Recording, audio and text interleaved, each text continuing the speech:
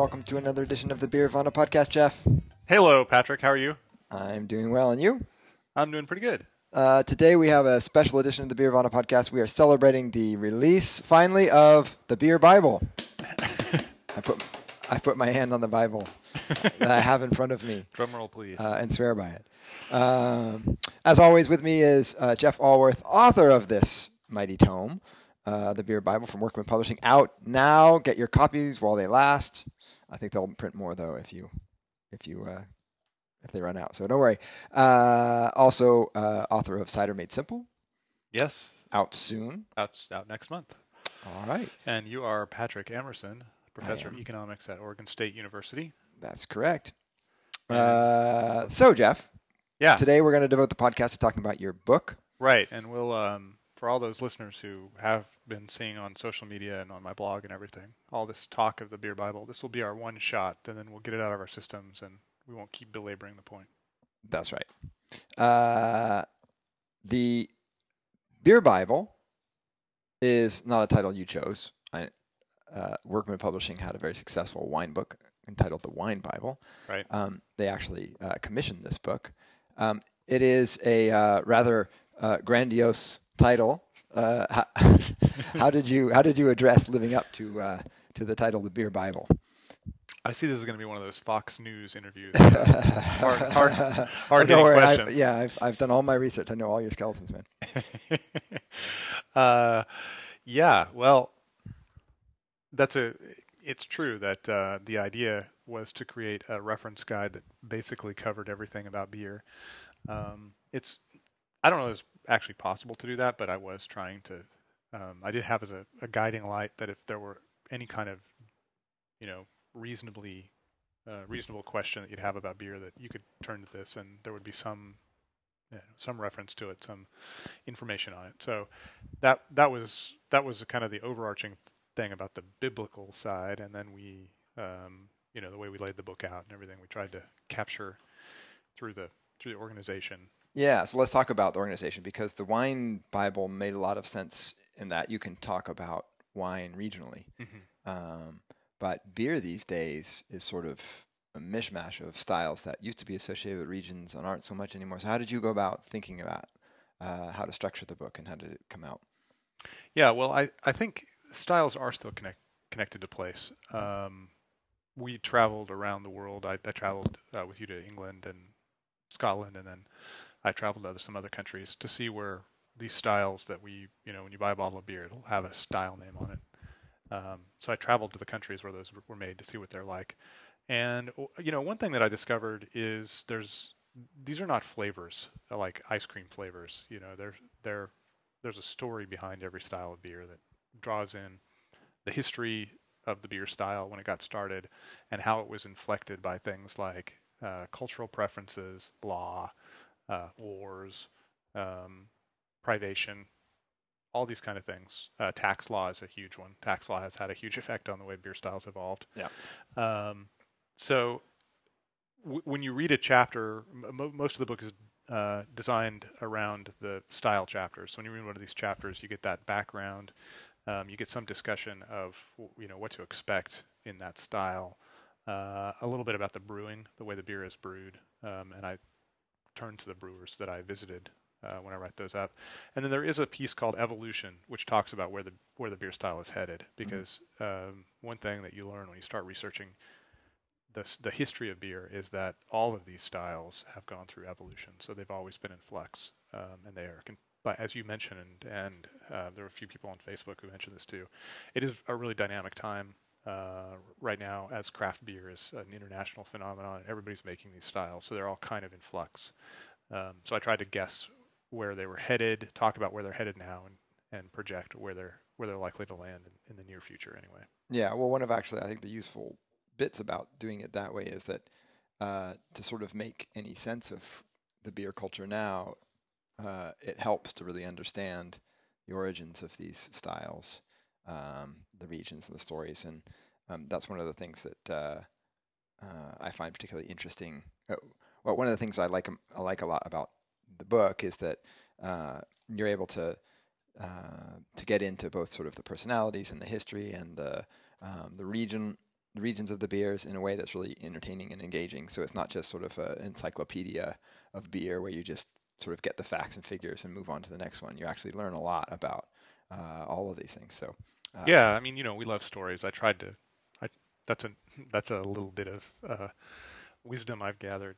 Uh, Actually, mainly blogging. Blogging, you can see which posts people like, and people really like posts where you tell stories, where you talk about, you give a little narrative scope to some story. It's more interesting that way. So I tried to do that in the book too. yeah, this actually wasn't one of my questions, but I'm interested. So how do you think that blogging helps you as a writer of a ink and paper novel, ink and paper book? Your novels as well, but Well, yeah, one thing that I will mention is because this exonerates or justifies my wasting time blogging for so many years. I actually got the book because of the blog, so that was one little tidbit. When I was pitching a different book to Workman, and they said they weren't interested in that, but they went and looked at my blog and found the way it was done to be somewhat similar in voice, I think, and kind of approach to the way Karen did the beer Bible or the wine Bible, and that's when she off. That's when I got roped into it. So yeah. blogging saved me there, which was pretty cool. But I think the bigger question is, it made me more attuned to what people know and what they're interested in beer. I've had this dialogue going on with people who read the blog for I don't know, nearly 10 years. I think I started in 2006. Mm-hmm. It also helped me. This book was super long, and I learned how to write fast for the blog, and it helped here. I had to blast through it pretty fast, so that was useful too. Yeah, my experience with blogging is you learn very quickly what you need is sort of short, sharp posts. Right. You can't drone on. People won't last for that. They're not there to see you expound at great length. So you look for stories you can tell quickly and succinctly, and to figure out a way to do it. I think that helps all writers. It's kind of the same thing you hear from editors all the time. Is when you're constrained, to 500 words, for example, if you're writing an op-ed or those kinds of things. They always say, "Oh, but it makes it better when you really have to do," and it's often true. Yeah. Uh, And just, I tried to do that with the book too. So it's one of those. Many people who have looked at it already said one of its virtues is that you can dip into it, and I think there's a bunch of little short pieces. They can be linked together in longer pieces, but you can like pull open a chapter and there's read a couple of columns and yeah. As an aside, I got my textbook contract came out of blogging as well. So apparently blogging is a foray into lots of different types of publishing. Yeah, there you go. Okay, so obviously we live here in Beervana. It's the Beervana podcast. This is a place that's just filthy with breweries. You can't turn around and not stumble over one. There's brewers and beers of all style, so it's very easy to become sort of immersed in the local beer culture. Yeah. So how do you break out of that and write a book for the world, write a book that's objective? And as a follow-up question, would it have been easier to do this if you hadn't been in Portland, like if you were in Tulsa, Oklahoma as a beer writer, or do you think that it helps being in Portland? Yeah, I think there is a real tendency that people have of going to the same sources they have. We see this, there's a big criticism about political reporting in Washington. And when I was writing the Beer Bible, each one of these chapters, there wasn't, I could have called up basically for every chapter, I could have called up an Oregon brewer and talked to them about this beer, whatever chapter I was working on. And I did do that with a number of them. Yeah, it's always good to be able to do that for background Right. reporting. Yeah. But I did have to break the habit because it couldn't be about, it can be the Beer Bible about Oregon beer. So it was a challenge. I think the thing that makes it, the reason there's so many beer writers in Portland and the reason it was an asset for me is because I spend a lot more time with brewers, so I had an inside track. When you're writing something like this book, there's a ton of stuff you don't know, and the more you have resources to get you pointed in the right direction, the better chance you have of finding the answers. So if you're starting from zero, it's much harder to pull that off. Yeah, I mean, I know from actually mostly meeting brewers through you, that brewers are also immersed in the culture, and you often learn lots of interesting arcane things from brewers that you didn't know. Yeah, And exactly. they're also often very well traveled, and they'll go off to places. They'll go off to Belgium and talk to the brewers there, and there's sort of even I think a community of brewers worldwide. So um, they're often great resources to point you in the right direction. I would imagine. Yep, that's exactly right. And we have some breweries here in Oregon that have uh, real insight into European brewing. And one example is Alan Taylor at Pints. We've talked about him a little bit. He was educated at VLB in Berlin, and so before the lager before I got into lagers, I was pretty intimidated by that, and I knew that I could always go to Alan and say, all right, Alan, let's talk about lagers a little bit so I don't embarrass myself. What do I do when I get to Germany? How do I do this? And he pointed me in the right direction. That was a big asset. So yeah, that kind of stuff helps. Yeah. And so I know because I went with you to Great Britain, to England and Scotland at least, uh, that you traveled extensively for this book, and we had a great time visiting many breweries in England and Scotland. But what it, what is it about traveling and visiting these breweries that you think you learn that helps inform the book that you wouldn't otherwise have learned through just research and phone interviews and those kinds of things? This is the biggest discovery I made. I think there, the first lesson. I've been talking about this with other people too since the book came out. The first lesson was the one I mentioned already about styles being lineages; they're not flavors, Hmm. and there's a story behind every style. And the other one is that people in countries brew in a particular way. English brewers brew a certain way. Scottish brewers brew a certain way. Belgian brewers brew a certain way, and you can kind of intuit this a little bit, and people like Michael Jackson have written about some of those features. But when you go into a brewery, like Belgium is a really good example that I offer pretty often. They have this thing called a warm room, which is this thing that no brewers elsewhere don't have. It's a room with stacks of bottles, and it's at the when you go to a normal brewery tour, it ends at the bottling line. When you go to a brewery tour in Belgium, after the bottling line, you go to the warm room, and it's this place where they do secondary fermentation. All breweries do it. It is absolutely the way Belgians think about beer, and even when they try to brew beer from other countries, like they went through this weird period where they were brewing Scottish ales and they've done stouts and stuff like that. Hmm. They don't taste anything like Scottish ales or stouts because they brew it their own way and they do a secondary fermentation in the bottle and they put it in the warm room and it tastes Belgian when it comes out. Hmm.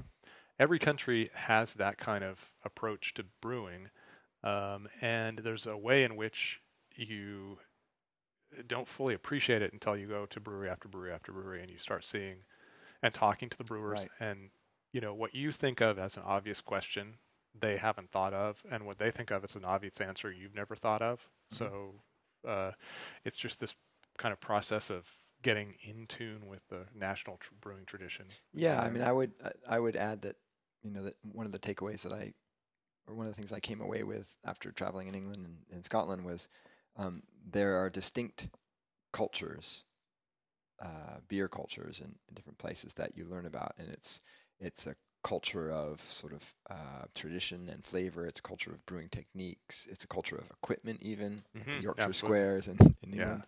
Uh, and without sort of being there and really sort of experiencing and listening to the brewers talk about brewing and what they're trying to accomplish or what they think they're trying to accomplish is you really I don't think you'd really understand and sort of appreciate the different cultures out there. So I thought it was fascinating. It was much more the actual brewery tours themselves were much more interesting than I thought they would be coming into it. I was sort of looking forward to the parts before and after, but actually the visits themselves became the highlight. So Yeah. so that was very interesting. Are there particular Actually, let me skip to this the other question I wanted, which is um, you went to a lot of obvious places. You went to England and Belgium and Germany, Czech Republic, but you also went to a few other places that would people wouldn't necessarily expect. France and Italy are the two that come to my mind. What drew you there, and what did you Well, find? yeah. Well, France, France was on my radar. France has there's a little corner of France where they have an old brewing history, and they make a particular kind of beer called Bière de Garde. So I knew that France was a thing, and I was staying in a place in Belgium that was right across from this. The part of Western Belgium abuts the Nord-Pas-de-Calais area, which is where they brew. So that was on my radar. What I didn't realize was that outside of that area, across France, there is a whole bunch of craft brewing that's going on, and it looks to be a kind of brewing style that's going to follow a particularly French course. It's not going to be quite like Belgium. It's going to be in that vein, but it's going to be a little bit different. They're much more interested in the use of rustic grains and spices than the Belgians are. They tend to do. They're also a little bit, because they have the long history in Brittany with the connection to England. They're more associated. They have a bigger interest in hops. So a lot of these other places outside of the Bière de Garde region, they do dry hopping and use more assertive hops. So it's it's one of those places where they're developing their own lineage. Right. So I knew about that. What I didn't know about was Italy, and it was absolutely not on my radar. There are a lot of countries where you have craft brewing happening.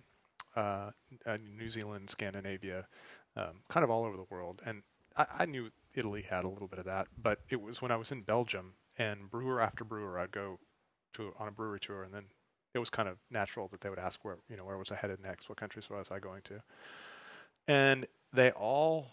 Not all of them, but probably 4 or 5 Belgian brewers said, "Are you going to go to Italy? Because Italy's really got it going on." Huh. And eventually, I thought, okay, you only have to talk to a few of these guys before that question starts to make you think that you better take them seriously. Yeah. So I threw Italy in there, and it turned out to be they were exactly right. Italy is a very fascinating country, and they are definitely they're even ahead of France in developing indigenous styles of beer, which we talked about a little bit on an earlier podcast. That's right. Yeah. Go if it intrigues you, go listen to our earlier podcast, Birra Italia. Yeah. So, are there any particular moments that stand out from your travels? Like, what are the highlights of the trips?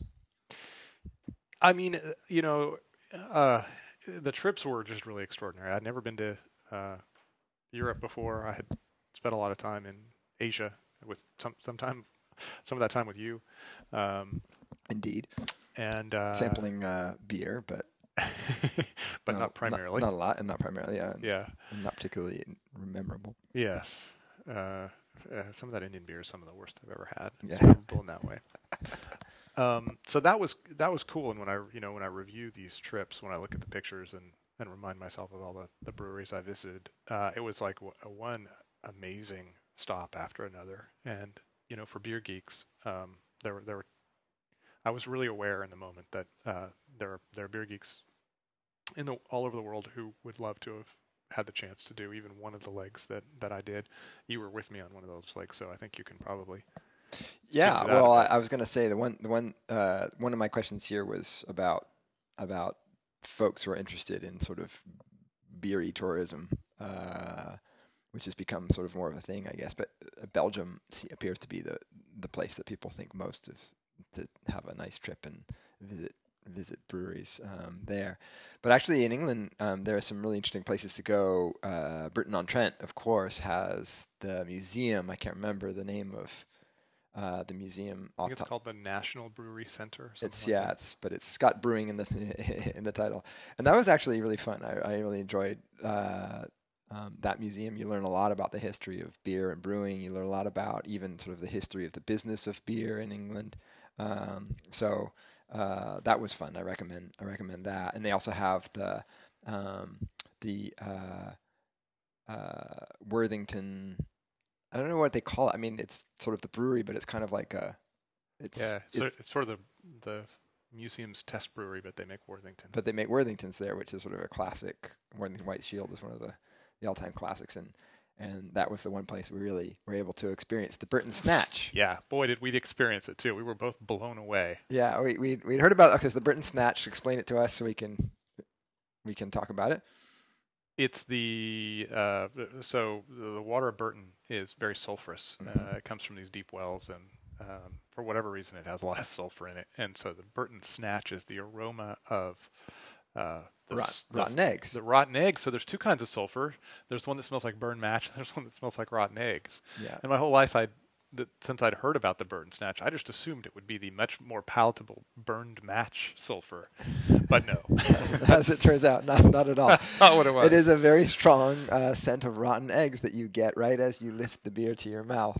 It is quite amazing that it kind of, once the beer is in your mouth and you're tasting it, that goes away. But it is not at all pleasant, and it's amazing how these things can be sort of turned into to pleasant experiences. Marmite is another brewing example, I suppose, because it's all this yeast byproduct of Right. beer that they've turned into a spread. My stepfather is English. I grew up with him eating Marmite on buttered bread, and it was the most foul thing I'd ever. And I tried it a few times, and there's just no way it's good. You just have to sort of convince yourself somehow it's good, and they convince babies that it's good or something when they're But young. I have to confess, I sort of liked the Worthington. After the Well, that's after it. the I mean, first once you couple of get, drinks, I yeah, was like, exactly. this Once you is get pretty over the tasty. initial scent, it's actually quite an interesting and enjoyable beer. But it's amazing that you sort of, my take, I guess, is this, that it's unpleasant, but you create this story that it's sort of part of the character, and that if you don't appreciate it, somehow you're missing the point. And so, Possibly also, flavors are funny. Things like caviar and stinky cheeses. We well, that's tend true. to, think like a period of acclimatization. What's the word I'm looking for there? Yeah. Where you get past your natural gag reflex for these things, and then there's something behind it that's really alluring.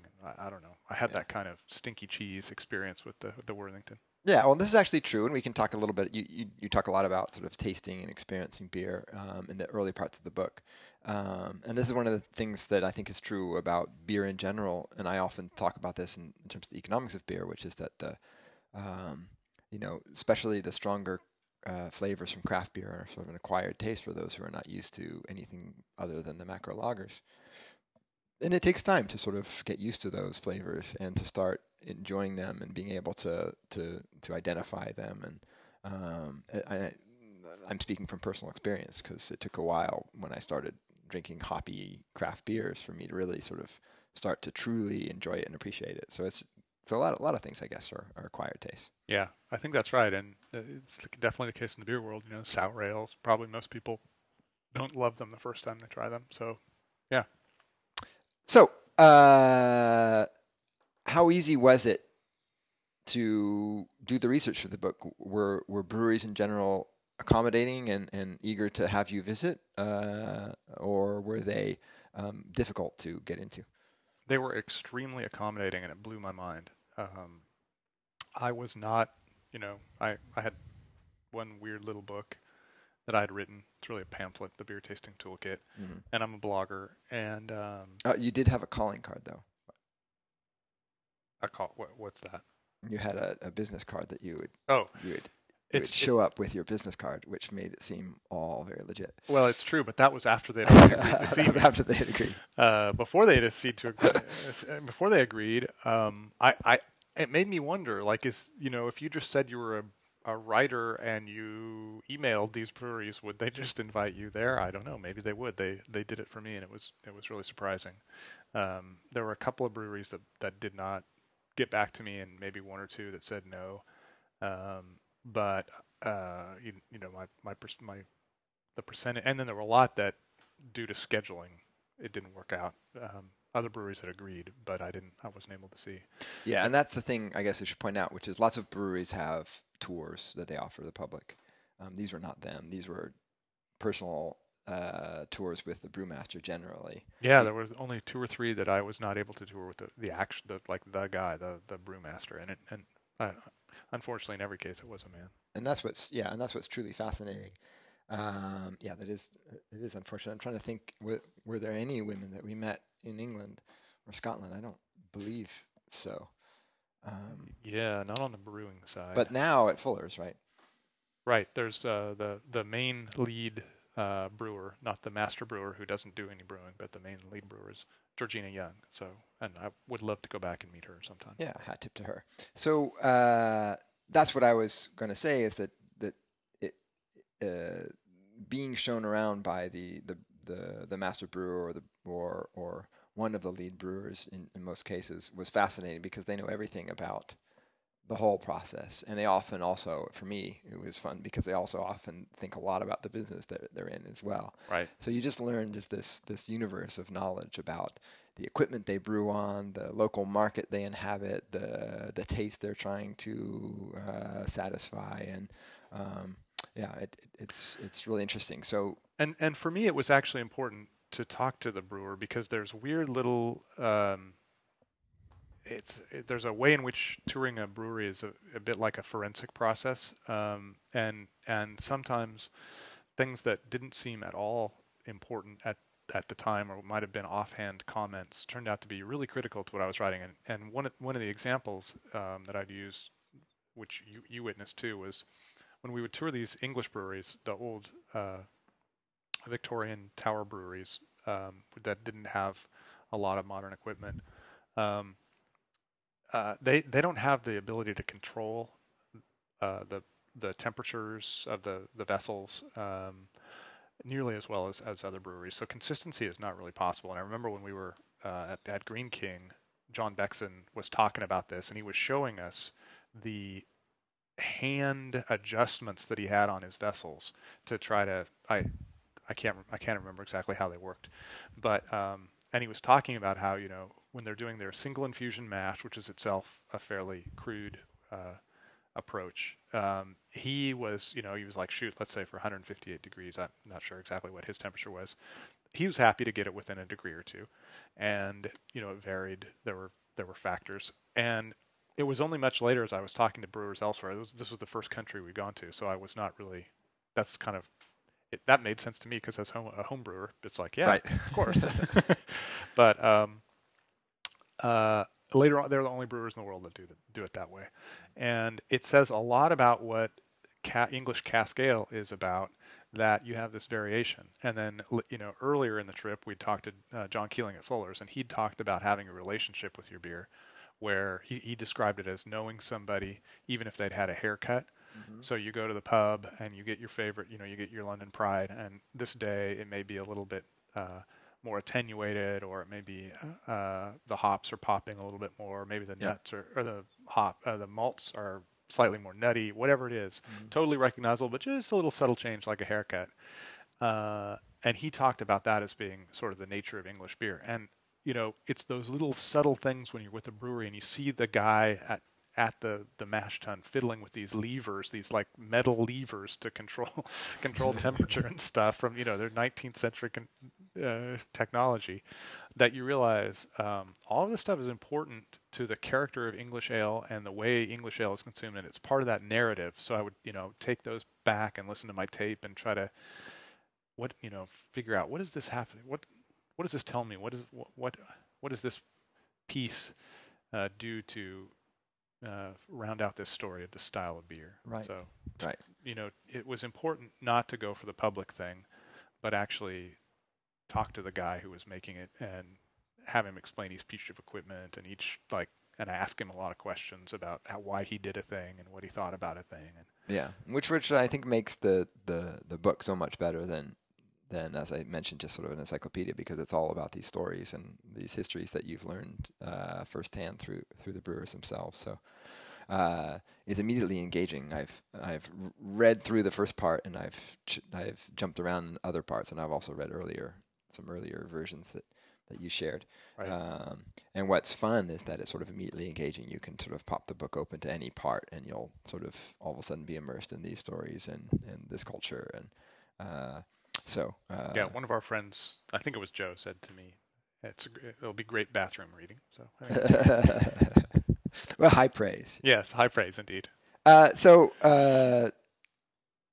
you mentioned that these, especially, I mean, I wasn't with you for the other bits, so what's in my head, and I'll try not to keep the conversation only on Great Britain, but these amazing old breweries, these amazing old Victorian breweries, some of them have changed very little And the one that, of course, stands out in my mind is when we visited Samuel Smith's. Yeah. And so two things. First, I didn't know, but apparently it's almost impossible to get into Samuel Smith. So how did you manage that?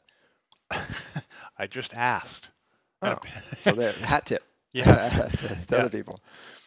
There were two things going in my favor. One is that I'm an American. Hmm. They're very interested in the American market, so that gave me a leg up over the English writers who have told me that it's very hard to get in. Hmm. They've told me stories about actually going to the brewery and you know trying to storm the gates and being turned away, doing all different things. They can't get in. And I think Pete Brown told us that when we were I think drinking that's, pints with him, and yeah. he's one of the most accomplished beer writers in the world. So that was just dumb luck that I happened not to be English. And the other thing is I went through the uh, exporter or importer, Merchant de Van, and they have a really good relationship with the beers they represent. They don't do a ton of breweries, Hmm. and they encouraged the brewery to have us look around. So, and I think at the end, I would let I did. There's in the book there are little chapters that describe visits to some of these amazing breweries, particularly when it's describes something essential about the kind of beer that we're talking about. Hmm. So I do these little mini biographies, um, and I actually sent those to the breweries to make sure that I didn't get anything factually wrong. Hmm. And there were a couple of times where I knew breweries had let me in, and they felt like maybe they were anxious, that there Yeah, was a yeah. little anxious that I was going to let something out. And I think it was good for them to see that and see that I was just reflecting what we'd seen. Yeah, so a couple of things about Samuel Smith. One is that they've been a sort of a fixture in the American beer scene for a long time. And so as an American, I had this impression of a pretty big player in the British beer scene. And they're really not. I mean, No, they're there must be an astounding percentage of their beer that actually gets sent over here because it's not a big brewery. no, but I think they do send. We found this all over the place. It's a real regional scene. It's sort of like the United States. So you have you're we started out in London and we were going to Fuller's pubs everywhere, and then we went to the south and there were Harvey's pubs. Then we went over to Suffolk and there's Green King everywhere. And then when you get up to Yorkshire, you start to find uh, more Sam Smiths up there. So I think Hmm. it's funny. You just each region is dominated by the pubs are dominated by certain breweries, and they don't seem to go outside of Yorkshire much. Yeah, this is true, and it's interesting because it's a real sort of insight into what brewing used to be, and the brewery itself is an incredible insight into what brewing used to be, and I suppose that's what's the dichotomy for me is it is intentionally probably the most traditional brewery around. I mean, the place looks virtually untouched since the 19th century in terms of how they do things. Oh, I mean, it basically is untouched. They deliver horses, or deliver the, Yeah, so the first thing you see when you get in there are the stables, yeah. where there are actual draft horses. And every day they put their wooden casks on a wagon and deliver it to the pubs in the little village they're and located in. and the wooden casks are both manufactured and maintained in their own in-house cooperage. Right. And you And they, walk past a huge coal pile. yeah, a massive coal pile that fires the brewery. The water comes from wells that are sunk on site, Right. so all the water is coming from right beneath the brewery. And the little brewery pub still has, and this isn't that ancient because my mom tells stories of growing up in England in front of the little coal fire, but they have still a coal fire going in their pub, and everything they do seems intentionally traditional. And if you make it to Yorkshire, you should definitely go to Tadcaster. You won't be able to tour that brewery, I don't think. I don't think they give public tours. But the little pub next to the brewery is one of the most interesting pubs we saw in England. It is really a trippy little old school pub. It feels like you're walking back into like 1952. Yes, yes, it does. But that's what's interesting. So they're a big. They've made a big push into the American market, and you can find them all over the U.S. Sam Smith is sort of a fixture on store shelves, um, and yet it's from this sort of curiously traditional little brewery in Yorkshire. And it's one of those things. I think uh, it says a great deal the uh, about the nature of English beer that this little brewery that has refused to modernize. Um, it's essentially they've got a system that was state of the art for 150 years ago, that beer can be made at that facility and still be sold profitably to people who regard it as not a weird historical curiosity, but actual the kind of beer that they like. Um, it tells you a lot about the other beer. It doesn't tell you as much about Sam Smith's as it does about the beer that they're competing against, which is just as kind of old and throwbacky and unusual compared to modern uh, breweries you'd find elsewhere. I mean, it's quite an insight, and it's one of those things where touring that brewery gave me big insight into English beer. Yeah, and it's a really neat sort of old Victorian tower brewery, and you sort of walk up these rickety stairs to the very top where the whole process begins. And Yeah, and we saw that at a few places, and again, it was yeah, Green King, another. it was really interesting. We sort of began to feel like, oh, this is totally natural. You climb up 5 stories to the top where they have the grain and they have the mill, and it's usually some weird old like steampunk looking mill. And then it just goes down from there. You have the mash tun, and then you have the kettle at the next level down, and you have the fermentation in the basement. And it all flows down, and after a while you realize this is how they do it, and it's still kind of how they do it now. Yeah, yeah, it's interesting. So I imagine that you saw some sort of similar, I mean, not the same, obviously, uh, but similarly traditional practices in Germany and the Czech Republic, for example. Yeah, definitely. Germany is much more modern. That's kind of part of their nature. Hmm. The German mindset. It's not, this is one of the most technologically advanced countries in the world, and I would travel from brewery to brewery on the Autobahn, and people are going 150 miles an hour, and they're fine automobiles. And this is a technologically advanced country. It's not surprising that has penetrated to brewing. Yes, a very precise, a culture that appreciates very precise precision. Yeah. So, So there's that. But there's this alt beer brewery in Dusseldorf called Urge, and it totally blew my mind. They have a cool ship, and they have a drip chiller. So the beer, they brew the beer. They send it up to the cool ship. It's not for inoculation. It's for cooling. So it spends a couple hours. I can't remember how long. in It's the in the beer open air. bottle. What's that? In the open air, In the open just to air. cool.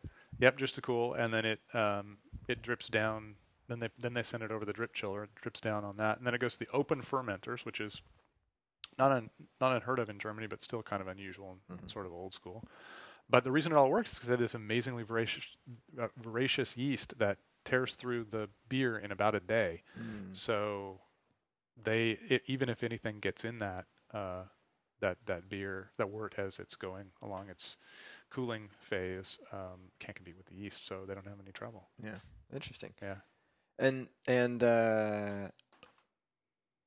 you visited the Urquell brewery in Czech Republic, Yep. and as I recall, that's an interesting mix of modern and traditional. Yeah. It's mostly modern. They they do have well, they do their own malting, and I've now visited that brewery twice, and I have not gotten to see the malting, which that always makes me slightly. And both times I made big requests, and both times I was given kind of vague brush off. So I do wonder what's going on with that malting. The super secret malting facility. Yeah, that's kind of funny. The higher level security. I wonder if that malting facility is really where they receive malt that they buy somewhere else. I don't know, but whatever. But that's fine. Mostly it's a modern facility. They do have a few old fixtures, but they have used modern tech to kind of avoid the downsides that would come with those. So you can still go to the cellars where they have some beer aging in open fermenters and wood, but it's not for commercial production. It's just for folks who go down there, take the tour, and get to taste that beer.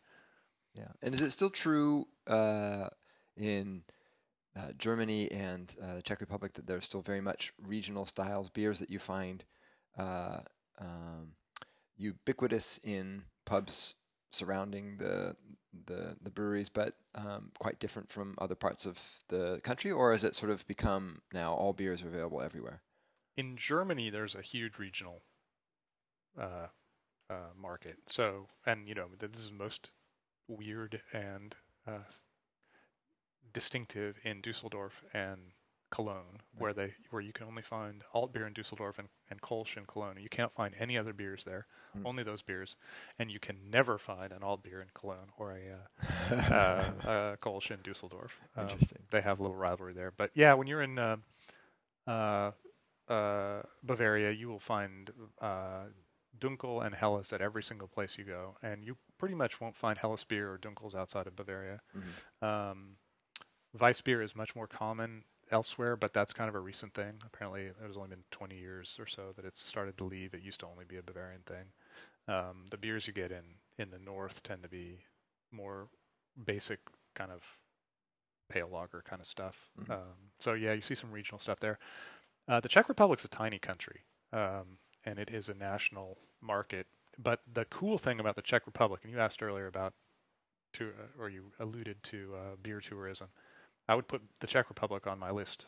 That would be my first stop to anyone who is interested, partly because the Czech Republic itself is a gorgeous place to travel, and it's, Prague is one of the most historic cities in the world. But the other reason is because what I discovered there, beer-wise, was a whole world that was completely unknown to me, and I think is unknown to most people. The beer is different than we expect.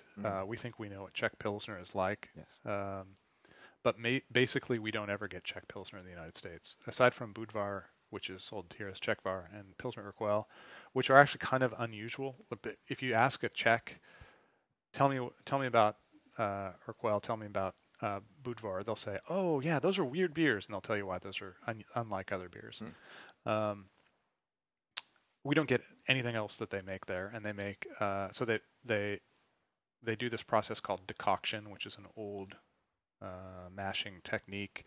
They use floor malts. A lot of them are floor malts. The malts are much more like English malts. They're much more aromatic and rustic. Right. And that, along with decoction, means that the beers are much thicker and more hearty. The malt is thicker and much more like grainy and rich. And then this is it's a big thing that distinguishes it from German beer. And the reason we think of them as being so hoppy is because those hops balance that richness of malt in a way that it's not necessary in German beer. And that's just the beers that they call Svedle Ležáks, the pale lagers. But there's also amber lagers and dark lagers. So you find these, and each one is a little bit different than the other. So each person has their own favorites. And there's quite a few breweries in the Czech Republic making these beers. So yeah, I mean, the how you describe the Pilsner, the more traditional or standard Pilsner there is not at all what I would associate with like an Urquell or even the Czechvar that I've had. Yeah, it's totally true. And the funny thing is, Pilsner Urquell it's the original, and everybody defers to it. You won't find anybody, if you order a Pilsner in the Czech Republic, they'll give you Pilsner Urquell because that's the only beer they'll call that. And it seems like all the other breweries have chosen to make pale lagers that are not derivative. They've decided to do something else. They leave this world of Pilsner Urquell.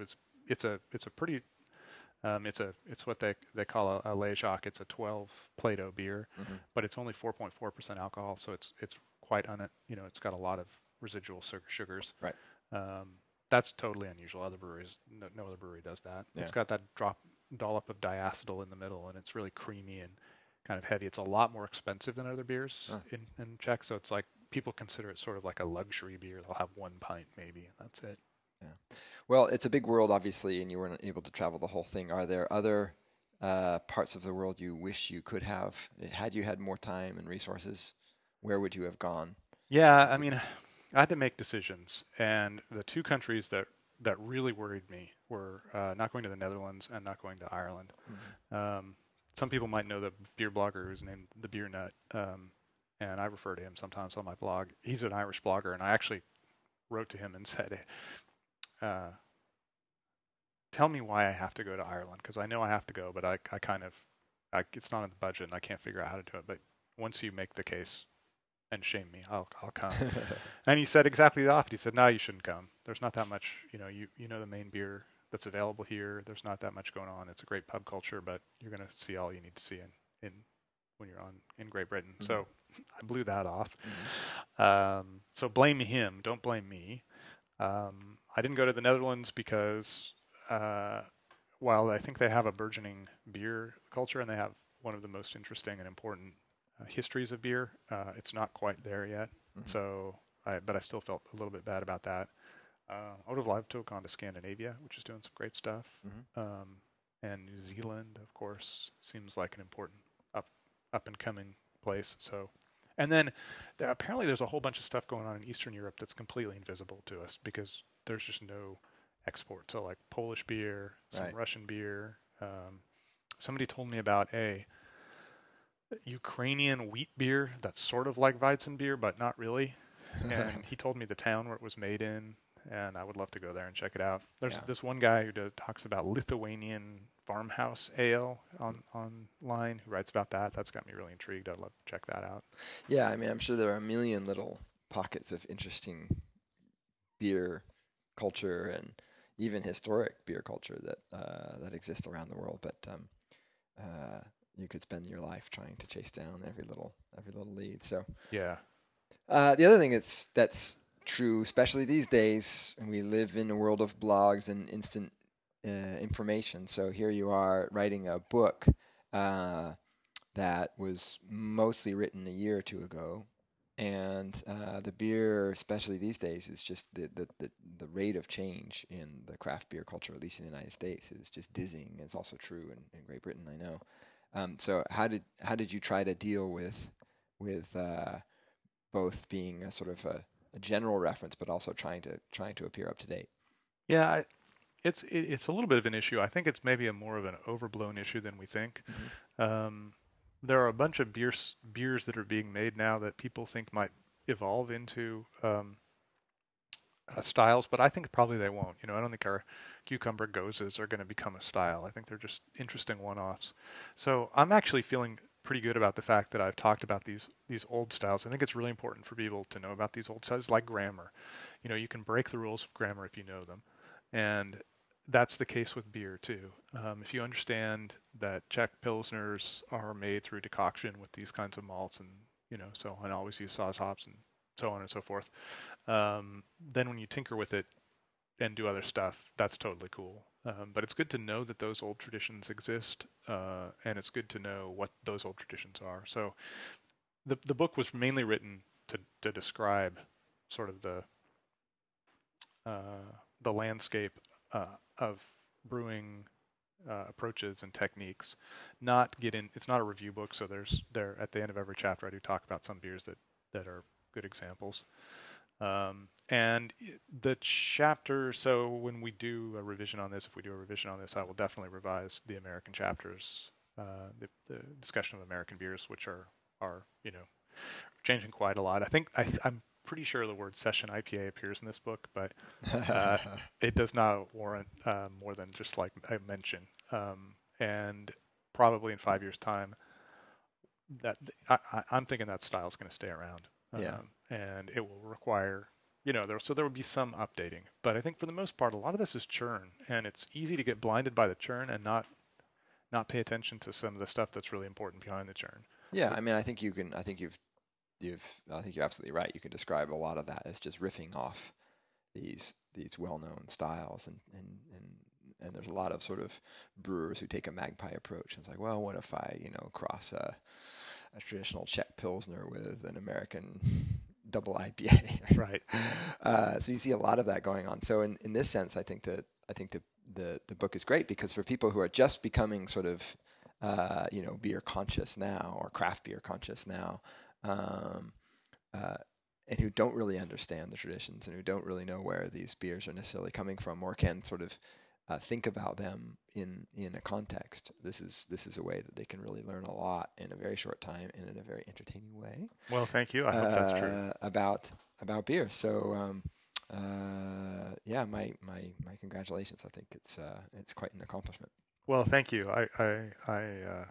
People have been saying nice things about it, and I hope they enjoy it. Of course, the reader always gets the final say, so I'm looking forward to hearing back from people about what they think of it and talking maybe about some of the things that I mentioned in there. I think one cool thing about beer is it's a good conversation starter, so I hope to hear back from Yeah, folks. and you have the Beervana blog, which is basically a place to continue that conversation and to continue and sort of in a virtual way update the book or continue the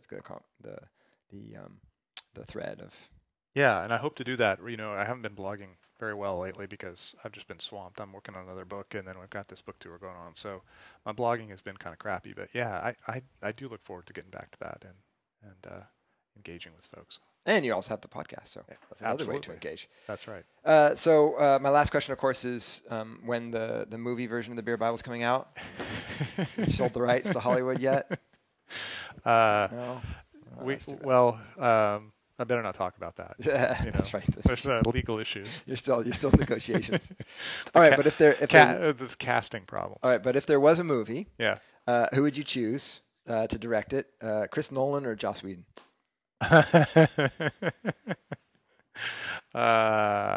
Well,